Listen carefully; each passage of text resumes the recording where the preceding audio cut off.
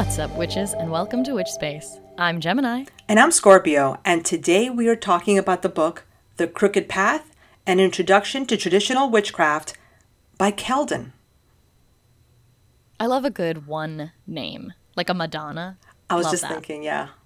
So, Kelden, first of all, I love the cover. It is really beautiful. We'll post a picture on Instagram because it's a vibe. Yeah. And once you read the book, or if you know something about traditional witchcraft, you'll know what they all mean, what all the symbols in the front mean. Yes. Which I think is really cool. So, why traditional witchcraft? Why this book?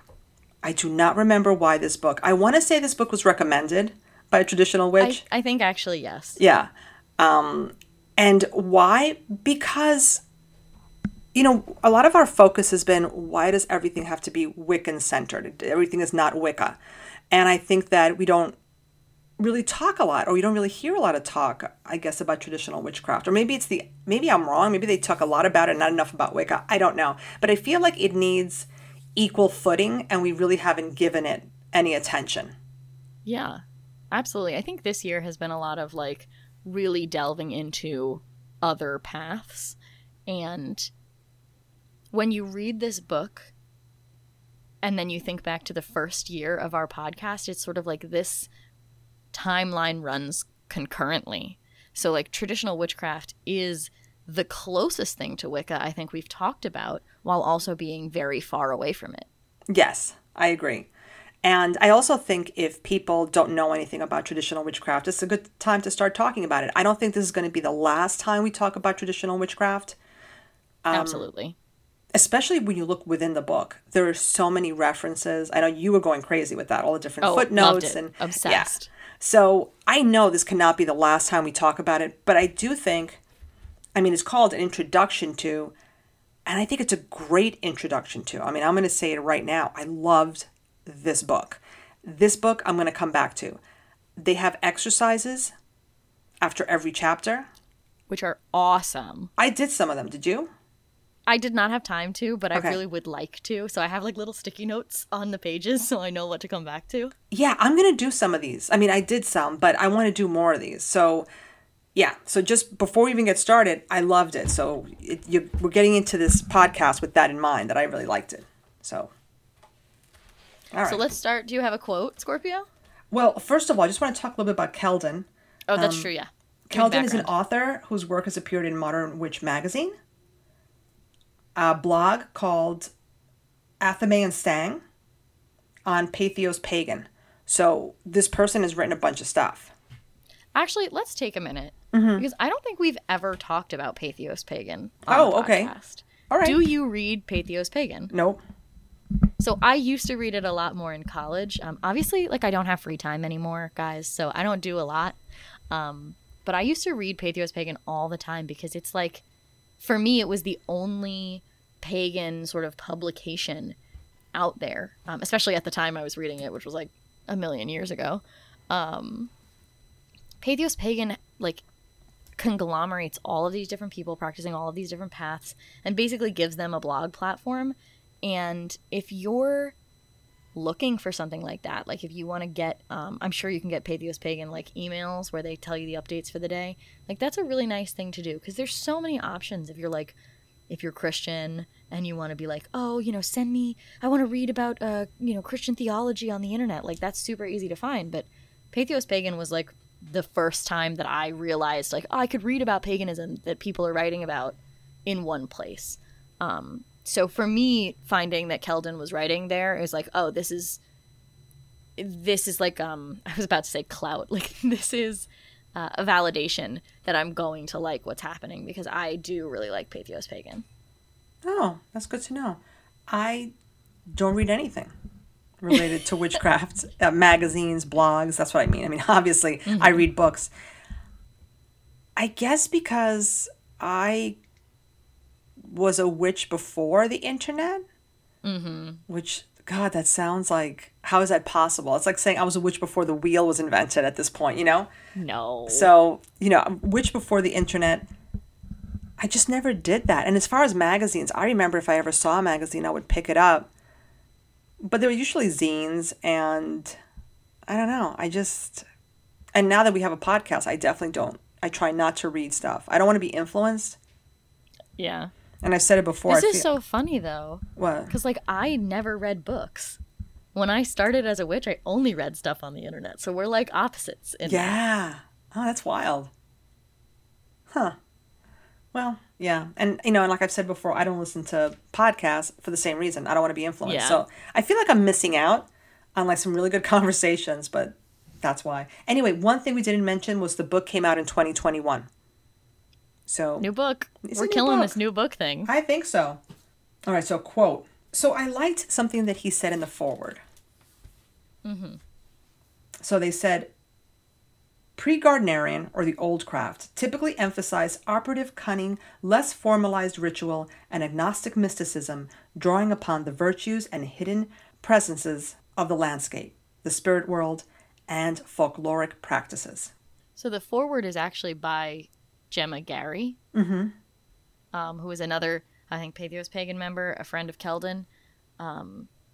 It's a very interesting distinction to see that from, like, a traditional witchcraft perspective.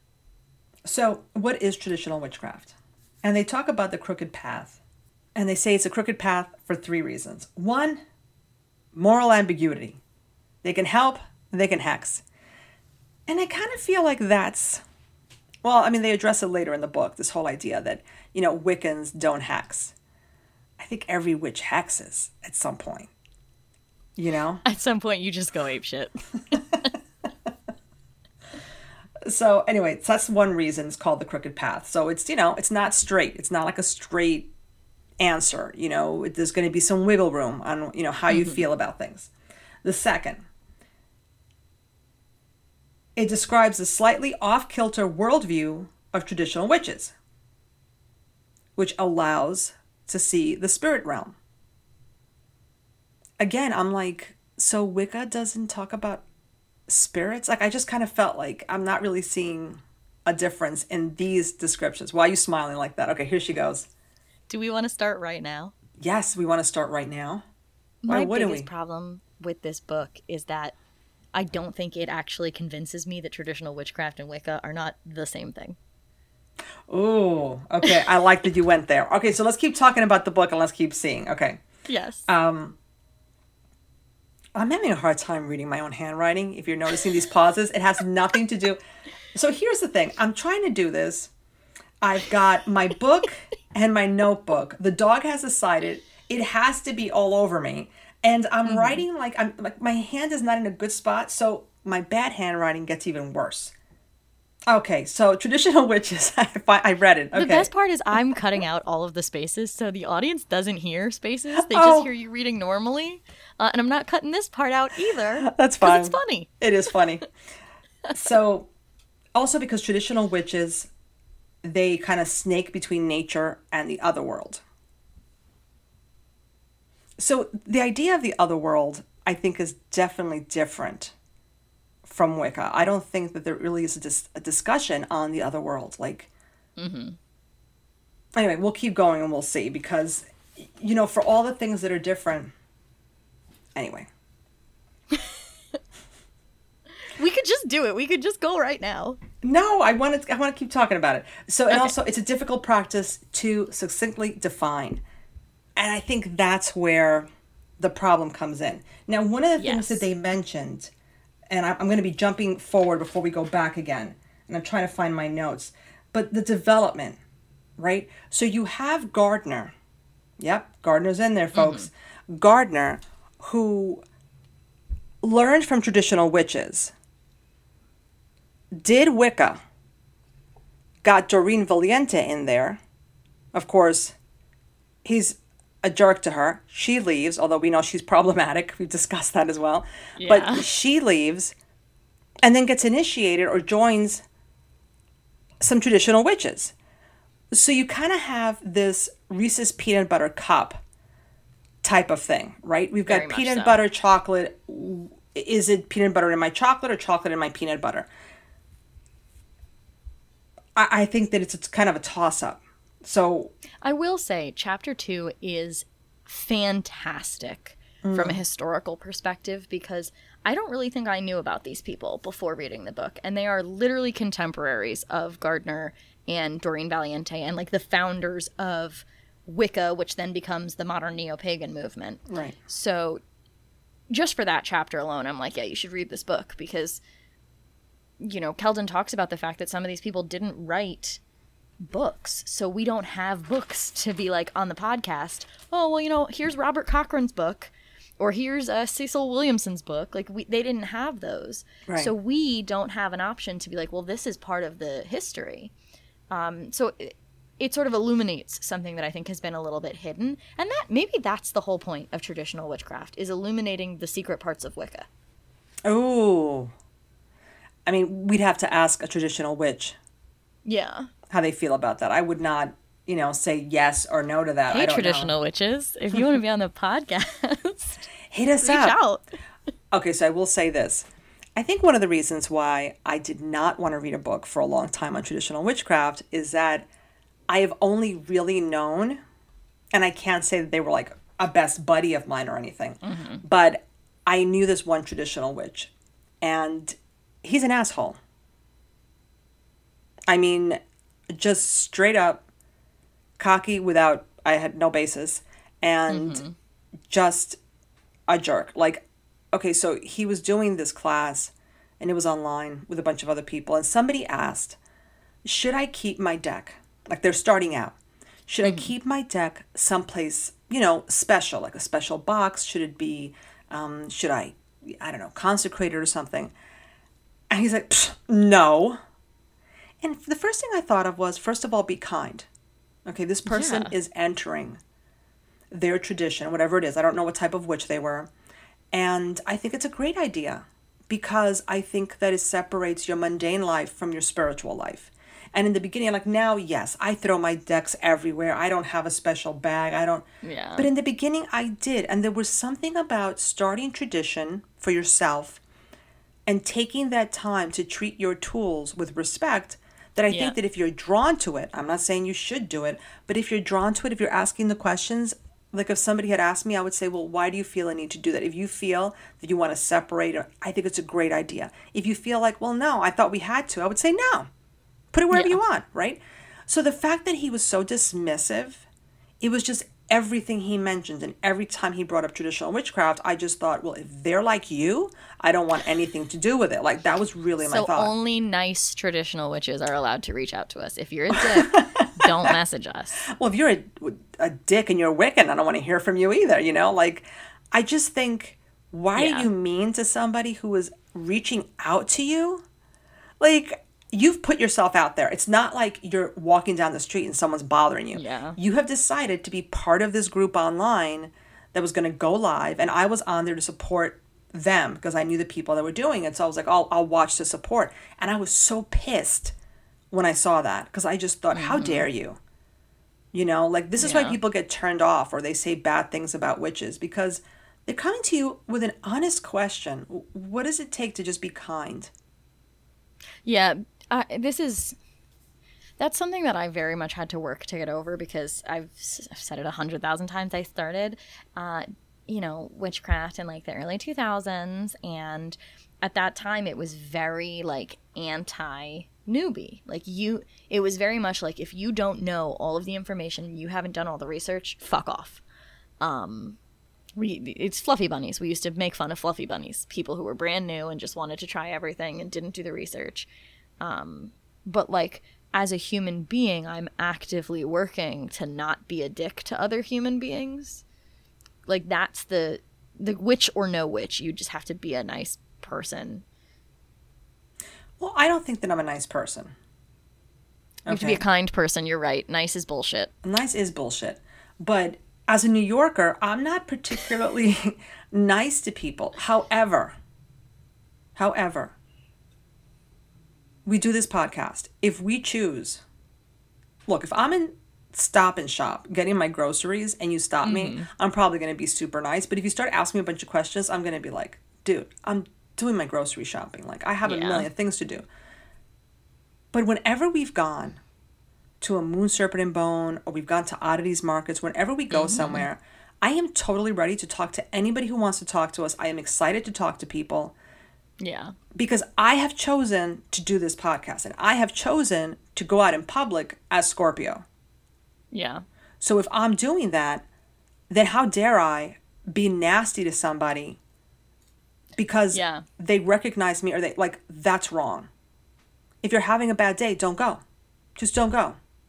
Yeah. I think it's that simple. You know, even if we've promised somebody we're going, call them up and say, I can't. For whatever reason, I can't go. And do you know what's so funny? This actually is relevant to the book because one of the big, in the chapter 2, one of the big sort of breaks is when Cecil Williamson and Gerald Gardner have a falling out. Oh, yes. Should we jump to that? Is there anything that we're missing in between?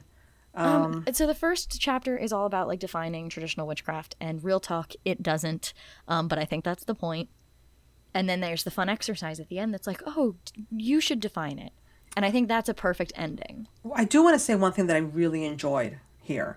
And that is, and I even wrote Gemini thoughts. I wanted to get your thoughts on it. But anyway, it says that basically traditional witchcraft, well, I'll just read the thing. Like folklore, witches exist in the liminal space between fact and fiction. And traditional witchcraft taps into the stories of folklore as a means of learning more about working magic and connecting with the world of spirits. And I really like that. You know, they really focus on folklore, they're saying here. So I thought that was really cool. The fact that to some degree, yes, Gardner has talked about that as well, but not as much. So that's really where witches come from. And what I find delicious about that is that as we get into the book, we'll talk about, that's where we get the idea of like witches working with the devil and what does that mean and what is hell and what is. So I loved that witches are coming from folklore, which I think for some witches, it's like, oh, it's taboo. Like, don't look at folklore. Mm-hmm. But I mean, I've said it to my students when we go from nonfiction to fiction, I tell them the hopes, the dreams, the fears of a society live in the fiction, live in literature. And that's what folklore is. So that's something that I wanted to mention from the very beginning. I'm trying to think of this anything else. Because then they talk about working with magic, low magic or folk magic. Yes. What else? And I think, so my whole as I said, my whole thing on this book is I don't think that it does a good job distinguishing between traditional witchcraft and Wicca. Mm-hmm. And I think that part of the problem is because a lot of it, like Keldon does reference a lot of different places on Earth, right, in the different stories that show up in the different chapters. Mm-hmm. He references Medea, references Baba Yaga is how you say that. But it all just feels very like Anglo-Celtic. And that's my problem, because I think if it was really, I think the idea of traditional witchcraft being a practice based in folklore is delightful. I think that's probably how I would define it, right, is witchcraft based in folklore. But when you're focused specifically on like Anglo-Celtic folklore, that's also Wicca. Yeah, but isn't Baba Yaga Slavic?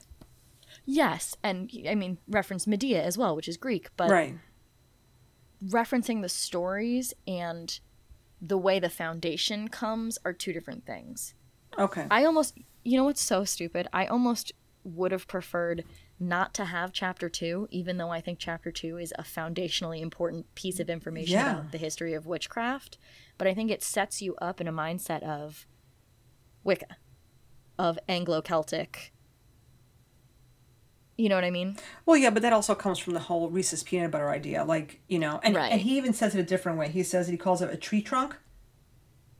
Yes. Like 2 tree trunks growing from the same base. You have traditional witchcraft and Wicca. So it really is, it's enmeshed. But, I mean, I hate to say this. There are aspects of traditional Wicca that, I mean, look at what I just did. Traditional Wicca.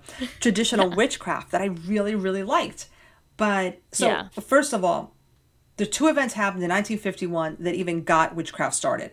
And that is the Witchcraft Act of 1735 that repealed the whole thing of witches being against the law, and opening of the Folklore Center of Superstition and Witchcraft on the Isle of Man, which is exactly where Gardner got his ideas, together with ceremonial magic, and then he made his soup. Of course, the main difference is going to be traditional witchcraft is a magical practice. You can have religion in it, but it's a magical practice. And I think when we're talking about Wicca, we're talking about a religious, spiritual practice that has magic in it. I think when we're talking about British traditional Wicca, we're talking about a religious practice. But I do think neo-Wicca, like neo-eclectic Wicca, tends at best to be a spirituality. Yeah. I think a lot of times Wicca, especially now, I mean from 2000 on, but especially now, is more about the magic than it is about the religious aspect. And I think that's part of the problem for me, is I almost treat British traditional Wicca and neo-Wicca as two separate groups. Okay. And traditional witchcraft looks a lot like neo-Wicca. Look, I don't know what anybody's doing anymore. I don't know what's happening. So that's why I'm like, yeah, okay. Because, yeah, I don't know. It's a very good book. Like, I'm talking a little smack because I think that they're all very close together in this spiral. Yeah. But it is a very interesting book. I love it. Okay, so there are 3 key elements of traditional witchcraft, since we're still talking about, like, how is it? Yes. 1, they work with magic, low magic and folk magic. This is what they do, right? They have key ritual practices, because they don't really do ceremonial magic, but they have 3. Compass round, which I would say is, creating the circle for Wicca. Treading the mill, which is getting into a trance-like state, so you can raise magical power. And the housel, which is giving offerings to spirit. So right there, I'm like, okay, some of it is Wicca. Some of it sounds like a lot of indigenous practices, this idea of, giving offerings to spirits, because in the spirits you have the ancestors. And we're going to get to that, in a little bit. So that's that. Okay, so that's one element, working with magic. 2, working with the other world. They visit the other world. So it's not just like this place that is over there. It's a place they go to. And spirits include gods, ancestors, familiars, and fetch spirits. And I love that. Fetch spirits are so cool. Yeah. So first of all, I do think that sort of the hedge witch aspect of traditional witchcraft is a distinct difference between it and Wicca. I don't think Wicca really has a hedge practice at all. No. Hedge witchcraft specifically being like traveling to other worlds, spirit world, liminal space, whatever. Because you walked the hedge, that was the phrase. But the fetch spirit is so cool because I've heard the word before, but I don't think I've ever really had a definition. So the idea that the fetch spirit is you is very cool. I always assumed that it was just like its own little, like a fetch, like it's going to get things. But it's you going to get things. You're the fetch. Part of you is the fetch. And yes, I will be doing that little exercise. And you have to tell us all about it. Yeah, I'm doing that. And the third thing is working with the natural world, which, okay. So they said that in Wicca, I'm trying to remember how they said it. What did they say about Wicca and the natural world? It's like they don't really work in the natural world? Yes. Which is another place for me where I was like, this is the difference between British traditional Wicca and neo-Wicca, because neo-Wicca is a nature-based religion. Right. British traditional Wicca is a fertility religion. So there you go. So there's something. I got in a lot of trouble saying that at 17 years old to somebody. They were like, Wicca's a nature religion. What are you talking about? I was like, no, it's the original Wicca is a fertility religion. It's all about God and goddess fucking each other, and then how does that affect reality? Like it's all about the birth cycle. Right. Which is natural. I'm not saying it's not natural, but that's what it's based on. What I thought was really good here, and I don't remember where it is, I think it's towards the end, they talk about how the wheel of the year is cool and all, but you've got to have your own wheel, because depending on where you are, the holidays may not fall. And that's true. When it's Samhain just passed, but somebody I know in Australia was like, it's Beltane, Yeah. So you've got to have the wheel make sense if you are working with nature. And I always said, one of the things I love about the wheel of the year is that, we're in New York. Yes, It's fall when it's supposed to be fall, even though sometimes it hits 75 degrees. Which was absurd. Okay. Which I hate. Fucking rude. I know, right? But we know that it's fall, right? The leaves have changed. It is getting colder. The days are getting shorter. So I don't have to adjust the wheel of the year. I did make mention of that when I talk about my full moon and new moon practices with the Taino people. Because for them, let's face it, in the Caribbean, you don't have these changes. So their wheel of the year was different. I can't adopt that wheel of the year. One, I'm not in Puerto Rico. Two, what am I doing? I'm not then being true to the land here. So I think that's why I always felt that I really enjoyed the wheel of the year, because it was my wheel as well. It makes sense to us, yeah. Right. But I can totally see saying, okay, I can't follow this if I'm somewhere else. You know? Anyway, so chapter 3, magical basics, ethics. I loved that it had ethics. Why? Yeah. Because they already said they threw out the whole, and ye harm none, and comes back to you threefold. But they say it. Look, you can do whatever you want. No one's going to tell you you can't. Do whatever. But hey, everything's got a consequence. You're willing to pay the price and do whatever you want. And that's something my mother always said to me, because my mother has done some things that I've been like, Ma, I can't believe you did such and such. And she'll go, it's all right. And I'm still convinced that, she knows. She said to me she was pushed the last time. And I said, do you think that was a result of what you had done to somebody? And she said, yeah. I said, so do you regret it? She's like, no, I paid. Yeah. The nonchalance, yeah, I paid it. I'm good. I completely get it. So I'm like, good for you. So anyway, so yeah. And then you've got, and I like that they broke down baneful magic. So you've got a curse, a hex, banishing, and binding. Curse is permanent, hex is short term. And realistically, most of the hexes, quote unquote, that I'm doing are bindings. Okay. Most of the hexes that I'm working with are like, fuck off, keep my name out of your mouth, etc. And that's a binding. Yeah. For me, it was nice to see someone else's breakdown, because I think I just use hex for all baneful magic. I think I just refer to any baneful magic I'm doing as a hex. But it is nice to have a breakdown, because maybe I take long-term shit, I think, a little bit more seriously than I would take short-term shit. So maybe I do need to be calling them different things. Yeah. And as far as bindings, I was in a class where I learned how to use runes. So you can, looks like you're just moving your hands, but you're doing something. And you can just get somebody to just kind of shut the fuck up. Oh, I love that. Now, I don't use it. I don't use it. But you need to teach me it. I really think it's quite possible when I go to meetings from now on, there might be some of that shit going on, because honestly, I've kind of had it with people. So, so baneful magic, they do go on to say, baneful magic is reserved for emergencies or last resort.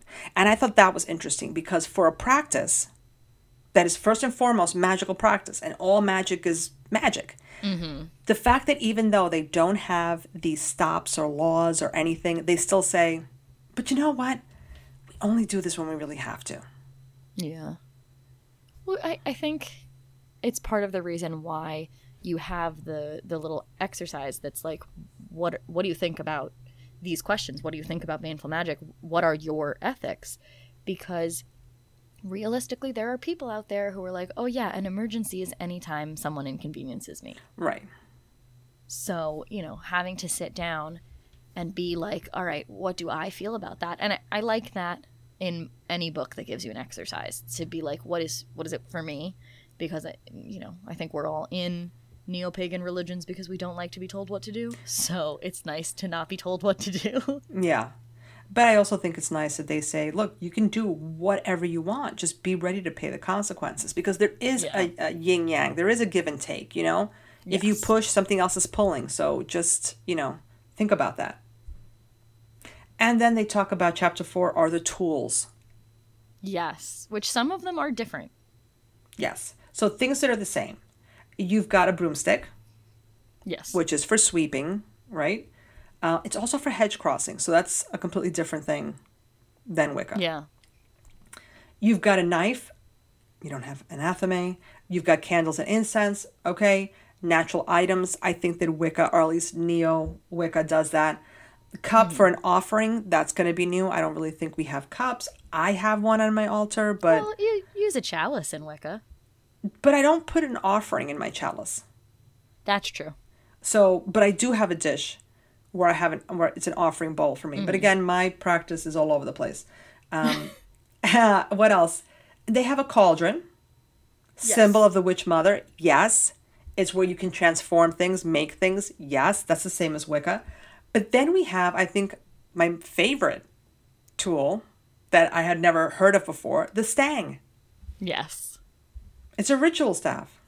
The stang for me, it gives very I don't remember the word for it, but when you're like trying to find water and you take that two-ended stick. Right, what is that called? I don't remember, but that's like, for me, I was like, oh my god, this must be where this came from. Is that augury? When you're trying to No, find... augury is listening to the birds. Oh. Then what the heck is that? I know what you're talking about. Okay. I know, well, I don't remember. Well, now people know what it looks like. Hey, listeners, tell us. Somebody message me and tell me what it is. I feel like the minute we stop recording, we're going to remember the name. But anyway. Yeah, that sounds like us. It's supposed to represent the witch father. So here we go. Not god and yeah, goddess. Let's do it. We've got witch father and witch mother. When you say let's do it, what are we doing? I'm so excited. I want to skip to chapter 7 and talk about who the witch father is. That's what I want to do. Okay, so we're going to skip. So I'm just going to tell you that chapter 5 is rituals, which, you can read them. I mean, we don't have to go over them. Rituals that they have, right?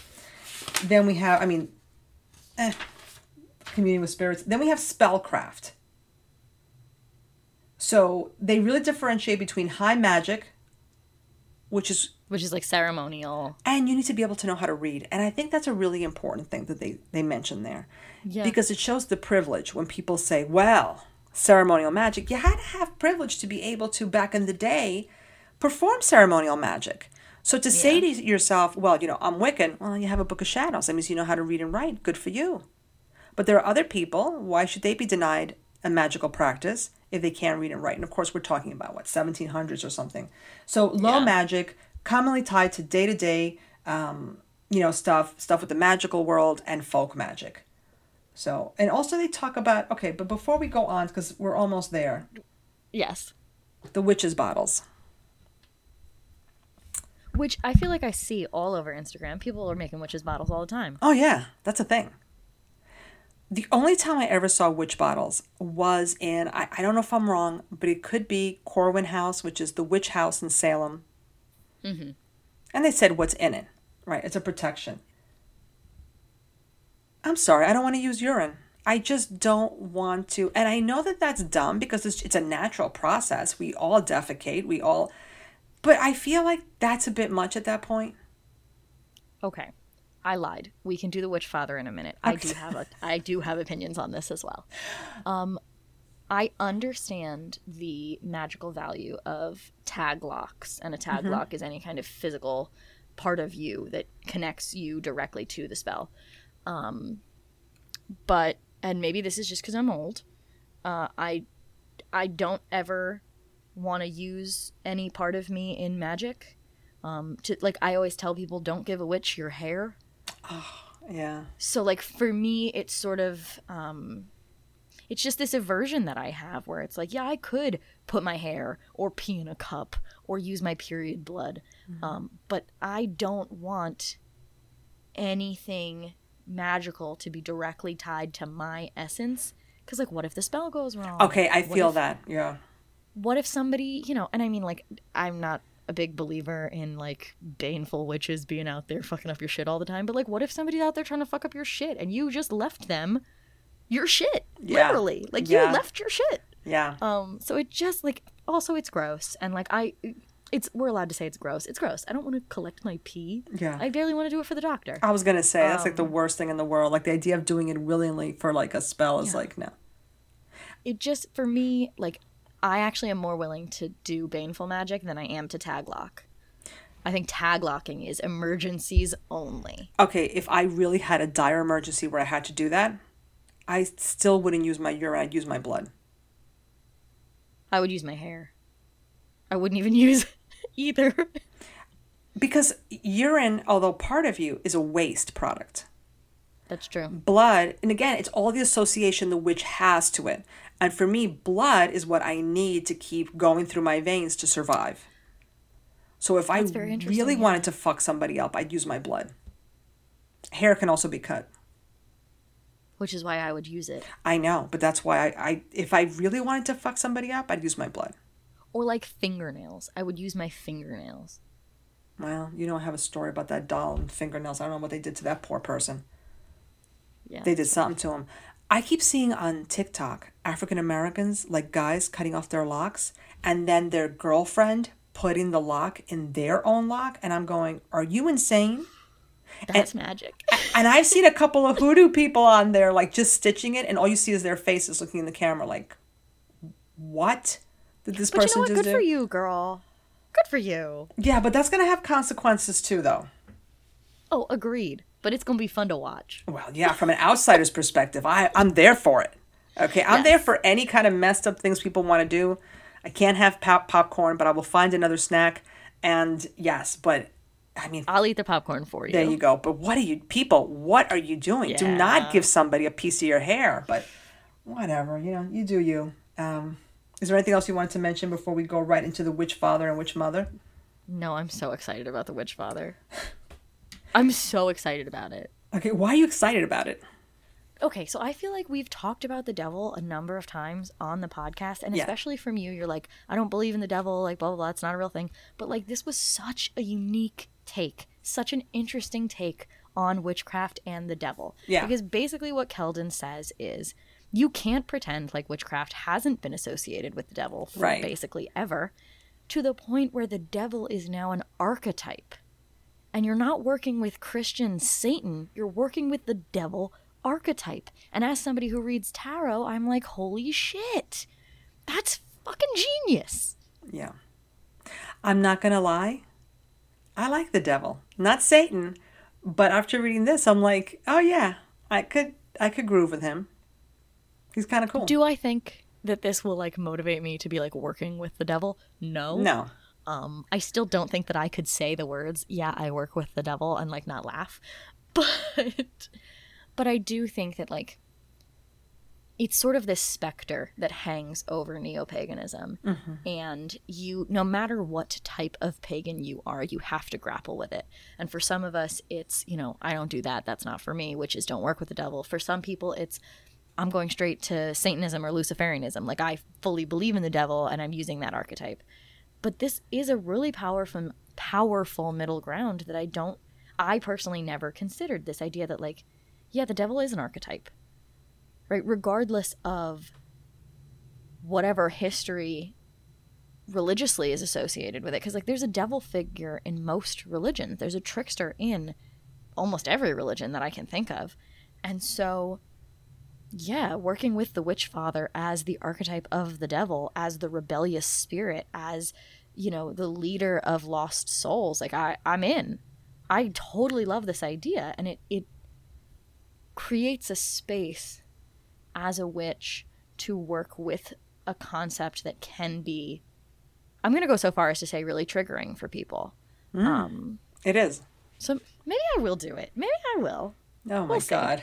So, okay, so let's get into it. So the witch father is the bearer of light and bringer of death. Who else is the bearer of light? Lucifer. He literally is the light bearer. So, not the same when you're talking about the devil, Satan versus whatever. But still this idea that of the light. Okay. He's not the Christian Satan, they say. He is the representative of our primal human desires and the deeper, darker recesses of our psyche. Encourages free thinking, knowledge, empowerment, liberation, and rebellion. Everything's Christians oppose. Yeah. So as I'm reading this, and I thought, human desires, the deeper, darker recesses, are shadow selves. The selves that we don't really want to work with. And there's been a lot of, push now to delve into doing shadow work because it's part of you, right? Yeah. This idea of saying I can't work with it or I want to not even think about it is not really going to push you forward in your practice. So, I'm reading that and I'm going, yes, okay, not a bad dude. I like this concept, and I think that this is it. Chapter 2 and chapter 7 to me are the most important chapters. It was so cool. I mean, I never thought of that idea before. He brings up Aradia again that we've talked about. Yes. Right? This whole idea that Lucifer is the sun, brother to Moon Diana. They have Aradia. She is like the queen of the witches. So there's so much tied into when you're looking at folklore and witches. And if we're totally honest, I mean, I even look around my home and some of the art that I have, and some of it is taken from artwork where witches are at a witches' Sabbath, which we're going to talk about here too, which I thought was really exciting to talk about. Yes. It's all around us, and we kind of, I think for a lot of us, we don't know what to do with it. Because it's not something we work with. So that was interesting. Of course, we have the witch mother, who is the creatrix and the weaver of fate. And I do like that the way she's discussed in this book is very much crone energy. Yeah. And I've been thinking a lot about this maiden mother crone concept being a mother now. Because it's just all maidens. And I know I mentioned that in when we talked about Witchy Mama, but it's a lot of maiden energy in our, not only in our modern pagan movement, but like even when you look at the goddesses that most people work with, like it's a lot of maiden energy. So it's really nice to be like, yeah, she old hags. That's the energy that you're working with here. Old ass biddies who are fully ready to fuck up your shit. And I mean, obviously there's maiden and mother in it too, but it's nice to just give the crone some time to be the crone. Yeah, I don't think we want to give the crone any kind of... It's our fear of our own mortality. Absolutely. So everybody wants to be the maiden and the mother. Nobody wants to go into cronehood. Yeah. Nobody wants to be Baba Yaga. Right. Everybody wants to be Hecate. Actually, I wouldn't mind. You know what I'm saying? Being Baba Yaga. Yeah. I also wouldn't mind a right? chicken house, little chicken foot house. Come on. It's cool. Be in. I want that. Anyway, so then we move on to ancestors, familiars, and fetches. Yes. They are personal and practical spirits who often magically intercede on our behalf. So here we go. Ancestors. They can be your family. They can be land-based ancestors. So spirits of the land that you are currently inhabiting. People or the bones, like the people who built the land. So it doesn't have to be just like land sprites or spirits that you're thinking about, like the spirit of the mountains. It could be the spirit of the people who built whatever it is you're living in. Yeah. Right? And then, of course, you have familiars. No, ancestors can be spiritual, witches that have come before us. So you've got the family, which could be your blood relatives or other chosen family, land-based, either the people who built stuff on the land or the actual land, and then spiritual, witches who came before us. So it could be like reaching out to Gardner.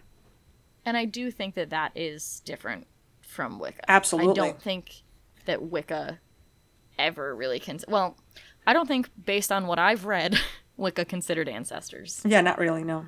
Yeah. So I can reach out to Gardner? We should do it. Oh my God, can we do it? I don't really want to do this, but can we do a seance and call Gerald Gardner? Oh my God.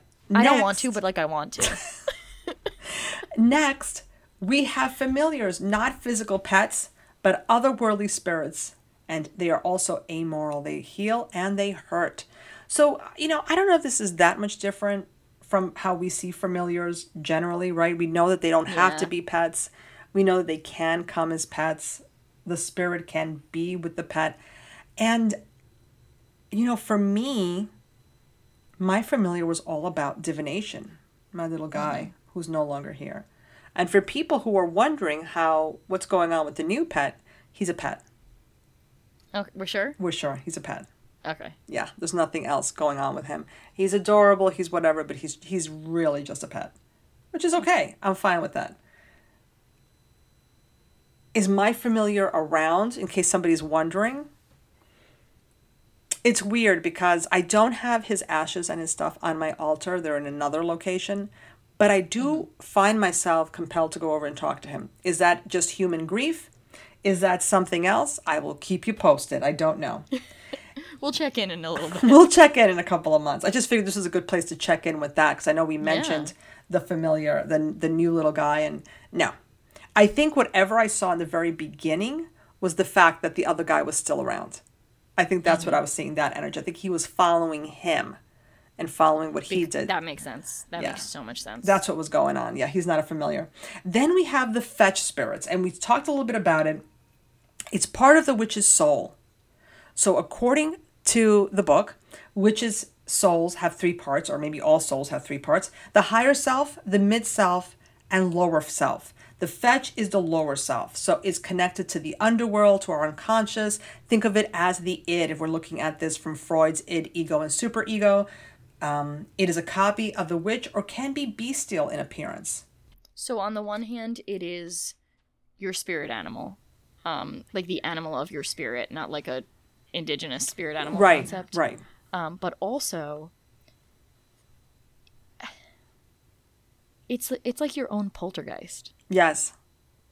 Because it's your primal instincts, and if you're like upset enough, your fetch could like really just go crazy. Yes. But you'd have to actually get in touch with your fetch to really see, really understand. What? Do you think poltergeists are just somebody's fetch? I mean, I think poltergeist can be a bunch of different things. I don't think it's just one. I think it's totally possible. Fair. That'd be pretty cool. I mean, it's the whole idea of a poltergeist is horrifying and I hate it, but that would be pretty cool. I know that if there is a book on fetches, I'm getting it and we're doing another podcast because I'm fascinated by this. I love the idea of being able, I don't know if it's just that I'm barreling into crone age head first or something, but like the older I get, the more I'm like, let's fuck some shit up.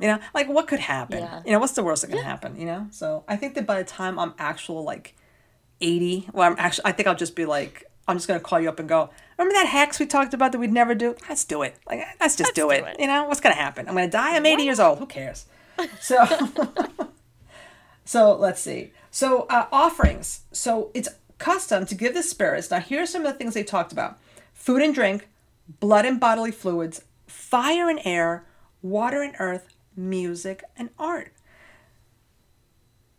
Things I will never offer a spirit. Blood and bodily fluids. Well, I have never offered blood, but I already mentioned. I don't know. Maybe some point in my life I may need to do that. Food and drink. Okay, yes. I've done that. I'm trying to think. Music, yes, always.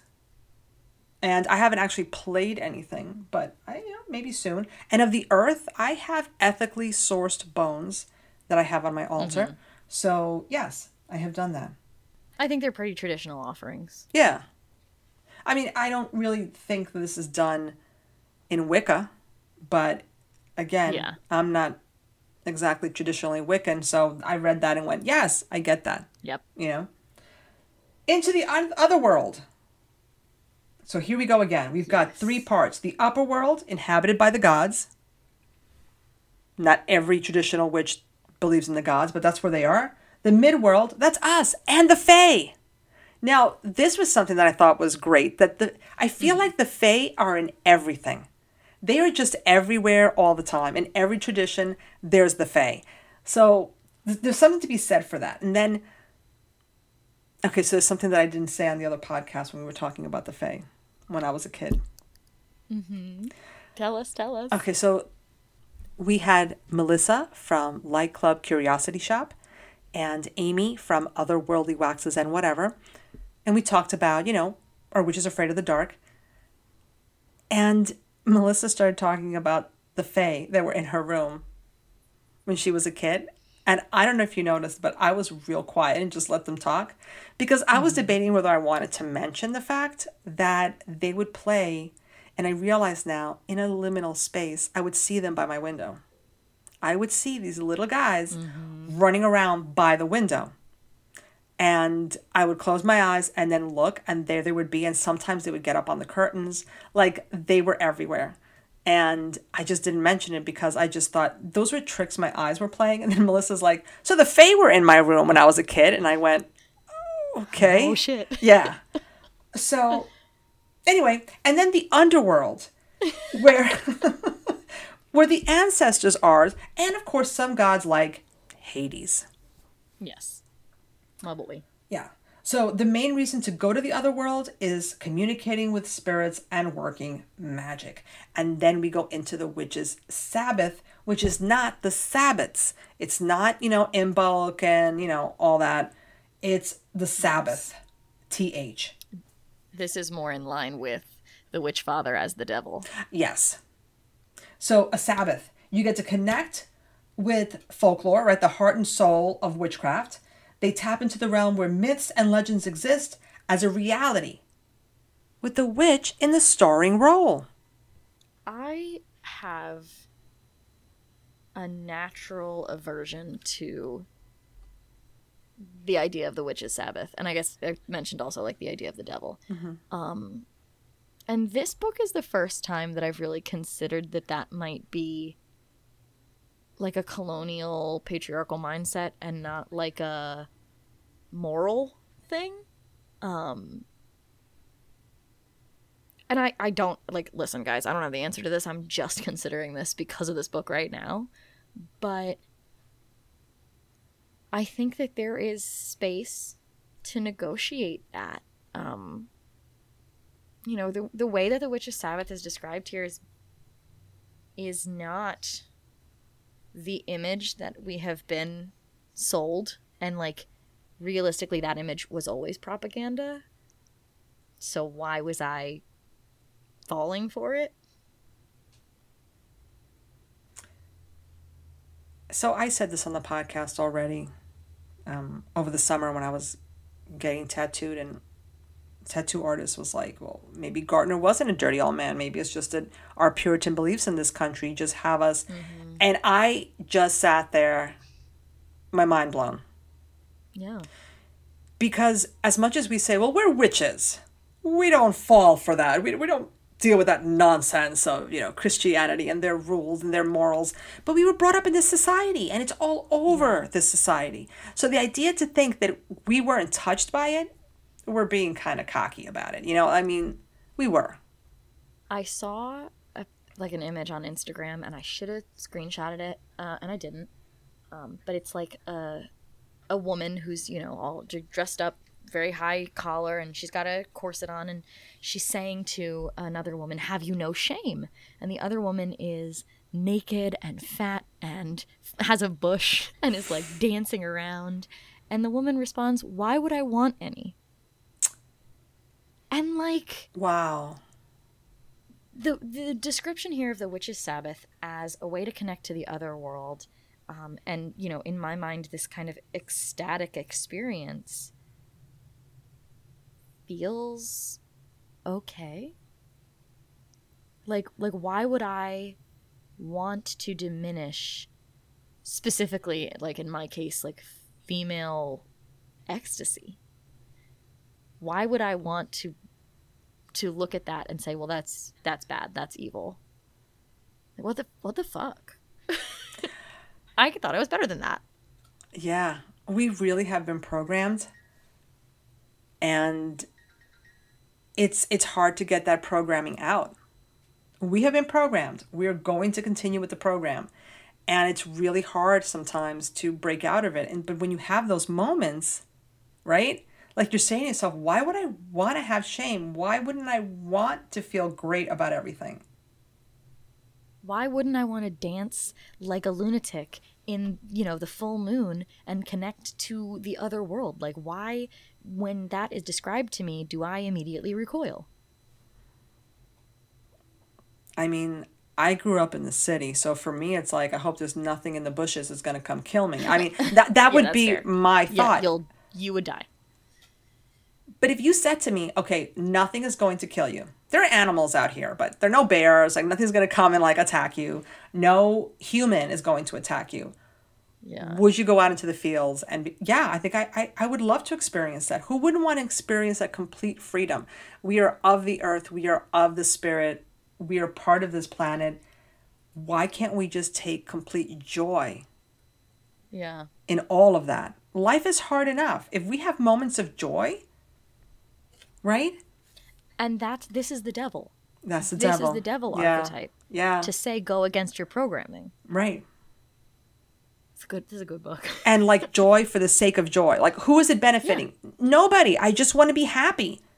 There's that TikTok sound that was going around a while ago that's like, why do you do what you do? Because it makes me happy. But why do you do it? Because it brings me joy. Why do you do it? Because it elevates my... Like, you just keep saying that over and over instead of an actual reason. I'm like, why not? We're always looking for Why? permission. We're always looking for permission. We're programmed. And I don't know if people who identify as men feel this way, but I definitely think that the humans that are female identifying are always looking for permission for things. I think men are, because there is that subset of like this. I feel like this is mainly cis men, but there's that subset of men in general where they're like, you know, oh, I'm a traditional man. I need a traditional woman, and women should be subservient, and blah blah blah blah. They've never considered. They've never been given permission to be soft, to be vulnerable. They've never been given that permission, and so for them, the only way the world can work is if the women are the vulnerable ones and they have complete and total power, because the minute they don't have power, they have no idea how to deal with those emotions. It's the same reason why white people are like, oh, we're being replaced. Like, no, you're not. You just can't deal with the emotions of being not the most important person. You've never been given permission to be an equal. Wow. All right. Well, we have to go back Not to to the like book. make this about how people need to like have feelings, because like it's fucked up and men should be better and white people should be better, right? But like as a white people, I can say, hey, white people, it's okay to mourn the programming, right? It's okay to realize that you've been told a lie and be upset that that lie isn't true. You just have to then improve afterwards. There's so much programming. There's so much programming. You know, when I started teaching, I had brown hair. I was miserable. Yeah. I felt, right, the programming is you get to a certain age, you cannot look a certain way anymore. Mm-hmm. Right? I actually had somebody tell me, I don't know if I told you this off the podcast, but I'm not going to say who it was, but somebody said to me, oh, you going through your midlife crisis? Because I got a car. Yeah, when I did that. And I was like, I've been dyeing my hair since I was 16. Yeah. But that's the programming, right? Like you lose your mind somewhere in your 40s. You go nuts. Okay? Or in your 30s for some people, right? 30s and 40s, you go nuts and you get a convertible or you do something, drastic to yourself. And that's okay, provided, right? It's the crisis, but then you come back. Yeah. Right. Well, because realistically, the midlife crisis is grappling with the reality that you worked like a bitch through your 20s and 30s, and now you have some extra money and nothing to show for it. Right? The midlife crisis is realizing that, like, whatever dream you had as a child is fucking dead. And so you're going to replace that with a fancy car or, changing your whole style. Everything is just about dealing with our emotions. We all need to go to therapy. That's where I'm at. I mean, then I had my midlife crisis when I hit like 22 because all I wanted as a child was to somehow magically make money by working part-time somewhere and just leading this bohemian life, like just having like some apartment somewhere. You can't do that in New York. You can't work part-time. You can't do that anywhere. Yeah, that's true. You can't even work full-time like in a shop. You're not going to have an apartment. So, the dream was dead when I was 22. When, I finally was like, I'm moving out. I was like, oh, wait, it costs how much? So, it was dead then. That's all I ever wanted. I never had like these big, crazy dreams. I don't know. It's just, again, permission. Give yourself permission. And again, I think I'm lucky because I work where I work, right? I'm not on Wall Street. Although Yeah. I have to admit, when I worked in an office, I also had red, like fire engine red highlights. I wasn't exactly. I still wore a suit, but I looked a little bit different than everybody else. I will say, I do think a lot of us have this programming of you can't look a certain way in a corporate environment. And like, that's not the case a lot of times nowadays. Like, they're just kind of coasting on the fact that that's what most of us believe. Yeah. But like, and this is the important thing, is like, you have to look at your actual experiences. Because as much as I am always in the back of my mind, like, oh, you know, if I get too many visible tattoos, people are going to judge me. Like, I've actually never had a person judge me. I've never had a person look at me, except my mom. I've never had a person look at me and be like, oh, you know, your tattoos are so gross. Why would you do that? No, but they might be thinking it. They can think whatever the fuck they want. Think it in your head. As somebody who has been judged her whole life based on how she looks, and when I say look, I mean, am I too brown? Am I not brown enough for some people because I'm light? You know, I'm not like, you know, I don't know. People are like, you look white. I'm like, I think I have a little color to me. So I don't really know what that means, you know? Well, you're definitely darker than me. Yeah. Everybody's darker than you. Okay. Like, are you kidding me? Paper. Not my kid. Paper my is kid darker. Is lighter than me. Oh my God. But your kid is so cute. Yeah. But, you know, so when you say that, I'm like, oh, I know what it's like to be judged, whether I wear a certain thing or not. Even if I'm trying to like fit in, I'm still judged by some people. So I'm like, well, you know, I've had that. But again, it's all about the programming. And this is where I guess I started to fall in love with this book because it made me question some of the programming I had, like the devil, like trance. Like the first time I read it, I know that I rolled my eyes like, oh, these witches have to go into a trance. And then I went, wait, hold on a second. I kind of do that too, but we don't call it a trance. If that makes sense, right? So I almost feel like they're just being out front with it. Like, look, this makes you uncomfortable, but this is what it is. This is what we do. Yeah. Okay. Then they talk about flying ointment. And I loved how careful they were in the writing of this. Yes. Right? You could die. Please don't die. Please don't start mixing these things. Right? I'm giving this information, but you want to start. And they even gave a recipe for flying ointment without the poisonous plants. And I thought that was wonderful. I also thought it was wonderful that they said, well, if you want to buy it, you can buy it, but be careful, do your research on who this person is. Don't just use flying ointment. I have never used it. I have been very curious. Is it something that I will try? Probably. I'll keep you posted. And then, of course, you have part 4, working with the natural landscape. Engaging with the land. Go ahead. Loved. So, first of all, I love the discussion of bioregionalism in Chapter 10, because I do think that, I mean, first of all, that's not a thing that's discussed in Wicca, but also it's a thing that was just in its infancy when I was starting witchcraft. So to see it, like, beautifully displayed in a book like this is like, wow, we've really come a long way. You should be focused on your region. You should be focused on your natural environment.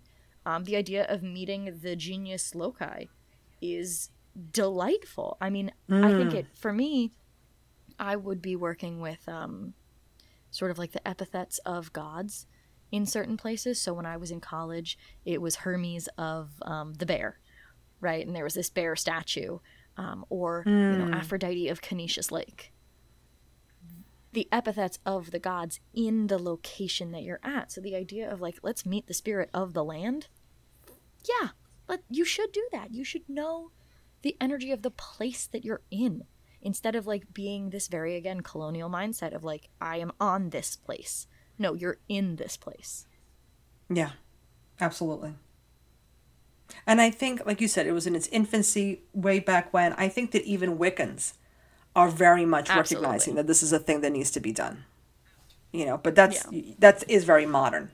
That is of now. Then we go back to the fair folk. Okay, so I love this. There are several, nobody knows where they came from. As they should not. But there are a couple of origin stories. One says that they are spirits of the dead that merged with the earthly landscape. I I really like that. Because then what that means is, because when you think about the fair folk, you're thinking about Ireland, you're thinking about, right, far away, we're in America, boo. But then when you hear this, you go, oh, that means that They're everywhere. They're everywhere, which we already knew, but they're everywhere. Some people say, or some origin stories are, they came from heaven, spirits who followed Lucifer, which would make a lot of sense because they're tricksters, they will mess you up. They're amoral creatures, they will help you or harm you as they like. Yeah. So in other words, there's not much you can do about it. They're going to do whatever they want. I have so much respect for them. I just think they are like the coolest. I don't know why. I'm very much like, I don't want to know where they came from, because the mystery of not knowing, I think, is like so on brand. It's so, it just adds to like understanding themselves the way that you really should. Like, oh, I don't know where they're from and I'm not allowed to. That's not for me. That's for them. Yeah. Okay, so at some point, probably next year, we will discuss something that has been happening with me. You know what it is. Oh, yes. We'll talk about it next year. Yes, so, yes. You know, for a long time, I was very wary, worried. There was a particular entity I did not want to work with at all. I heard so many things, and then I had no choice. And now that I am on the other side, you know, nowhere near where I should be, but on the other side of it, I'm like, what was I worried about all these years? Like, what was the fear? And I think that's where I'm coming with the fair folk, where it's like, you know what? Yes. They're everywhere. And I think at some point we all have to not necessarily work with them, but acknowledge them or something. You know what? That's just my thoughts. Let's do this too. All right, she threw the book. She threw the book. Yeah. All right, I threw the book because I'm talking about the fair folk now. There's a movie that I watched when I was a child, and I do not remember the name of the movie, but it's basically about this little girl who sees fairies and is able to like get pictures of fairies, and then like the populace finds out about it, and then she has to protect the fairies and pretend like, oh no, these are all fake, but like the fairies are real. I'm not describing this properly, but it's a movie about a little girl who can see fairies. And I had it in my head that that's what it was going to be like. That I was going to walk out into the forest and they were going to choose me. And this is my entire spiritual practice, my entire life has been about realizing that I have to make the choice. That I don't get chosen. I have to choose. And that's sort of the whole point of free will and blah, blah, blah. Like, you have to choose. So I was waiting and waiting and waiting for fairies to be like, yeah, we're real. Come hang out with us. When in reality, that's like the least thing you want from the fae. If the fae are like, we're real, come hang out with us, you never come back. Right? Like, it literally is the opposite of what you want. But I was so enamored with this idea of being chosen that I didn't do what I could have done from the beginning, which is work with the fae, who I've always been interested in and always felt a connection to. So I needed to, son of a bitch, I needed to give myself permission. There you go. This whole episode has been about giving yourself permission to do what you really want to do, what you really feel in your gut. And like you said, you always were attracted to working with. Yeah. You know, keep them outside of the house. That's the only thing. Oh, they're outdoor cats, not indoor cats. Just, all right. So chapter 11 is about plants, stones, and animals. And stones can also be like, consider them the bones of the earth. Wow. When I read that, I was like, I'm in love with that. Mm-hmm. So I'm trying to think of what else we want to talk about. Well, that's so fitting because you're always the one on the podcast that's like, do you really need the crystals? Do you really need to be taking them? And it's like, oh, yeah, because you're literally digging up bones. How many do you need? A lot. I really do not have a lot of crystals at all. It's like I'm very wary of taking more than I actually really need. Right? The earth needs them as well. So then chapter 12 is about the seasons, weather, and plants. Chapter 13, establishing your traditional practice. And that really is the end of the book. They have a glossary at the end. I don't think we even did this book justice. You know, usually by the end of the podcast, I feel like, you know what, we really did the book justice. People can have a good understanding of what the book is. I'm not saying you don't have a good understanding now that you've listened to us, but there's so much in this book. It's a great read. It's a quick read too. It's like they write, their style is fantastic. The point of this book is not to determine whether or not traditional witchcraft is or is not Wicca. The point of this book is to deprogram a little bit of Wicca. And we have to do that because Wicca, as we've said before, is kind of the basis of the modern neo-pagan movement. So as much as we are deprogramming colonialism and Puritanism and all of that, we also have to take a look at our practice and go, okay, well, is this thing exactly the way we think about it? And I think that there are so many moments in this book where you read something and you're like, oh shit, I never considered it like that. Or, oh shit, why wouldn't this be the way that I approach this magic or this entity or this idea? And I think that's, like, I think we did do the book justice in a more abstract sense. I don't think you listen to this podcast and you, like, know what's going on in the book. Right. I think you listen to this podcast and you know what this book is about. Yeah. And I think that's what we try to do with all of them. So that when you buy it, and we hope you buy some of the books that we talk about, if not all of the books, you know what you're getting yourself into. You have an idea of what our thoughts are. And then hopefully, I think if you're Wiccan and you're like, I have no interest in traditional witchcraft, you need to buy this book. You more than most people. Yeah. Just really give yourself, like we've said, the permission to look at all this and say, wow, okay, this is similar, this is different. Where did this come from? What am I drawn to? What just makes sense to me when I read this book? Now, there is one thing that they do end with, and that is covens, joining other traditional witches. There are some, but for the most part, traditional witches work solitary. And I'm going to say, for a lot of reasons, I can see a lot of reasons why people are drawn to traditional witchcraft. But I think one of the reasons they're going to be drawn to this is you're not going to have somebody saying, well, you're not valid. Yeah. How many degrees do you have? Right? It's not about that. So I think if I had known more about traditional witchcraft when I started, I do like my Sabbats though. But I think that I might have seen myself more as a traditional witch. Yeah. Just based on that. I think people are getting over that whole coven thing. But you still have some people that are very much, you know, what tradition are you? What coven are you a part of? And, you know, traditional witches are just like, you know, to hell with it. They're the ones Quite literally. that... literally, yeah. Me and the devil are saying to hell with your Wicca. No, but seriously, I feel like if you've ever wondered... If you're a witch and you've ever wondered why you might be drawn to some darker things, I think traditional witchcraft will tell you why. It'll explain the origins of some things. It will have you looking at your practice just a little bit differently. It'll also, like we've always said, when you read something different, you realize we're not all that different, are we? Yeah. You know, we're all doing kind of the same things. And yeah, this is great. I thought it was a great book. I would like us to do more books on traditional witchcraft. I'd love to hear what people think. Would you like us to read more books? Is there something that you're like, oh my God, I'm a traditional witch, and this is the book you must read for this particular thing, right? It doesn't have to be an intro book. It could be specifically about something. Let us know. Email us. Send us a message on Instagram. Let us find out what else we can read on here, because I'm hooked. I want to read more. Yeah. And I will read anything that Scorpio picks. So... we love to hear from you, so please reach out. Tell us if you liked this episode, if you liked other episodes, if you hated an episode. Tell Scorpio, not me. I'm emotionally fragile. Oh my God. But you can, of course, email us at witchspaceco@gmail.com or hit us up in the DMs. Our Instagram handle is @witchspaceco. Thank you to Kano and Moore for our intro and outro music. And remember, if you're following the moons, you're following us.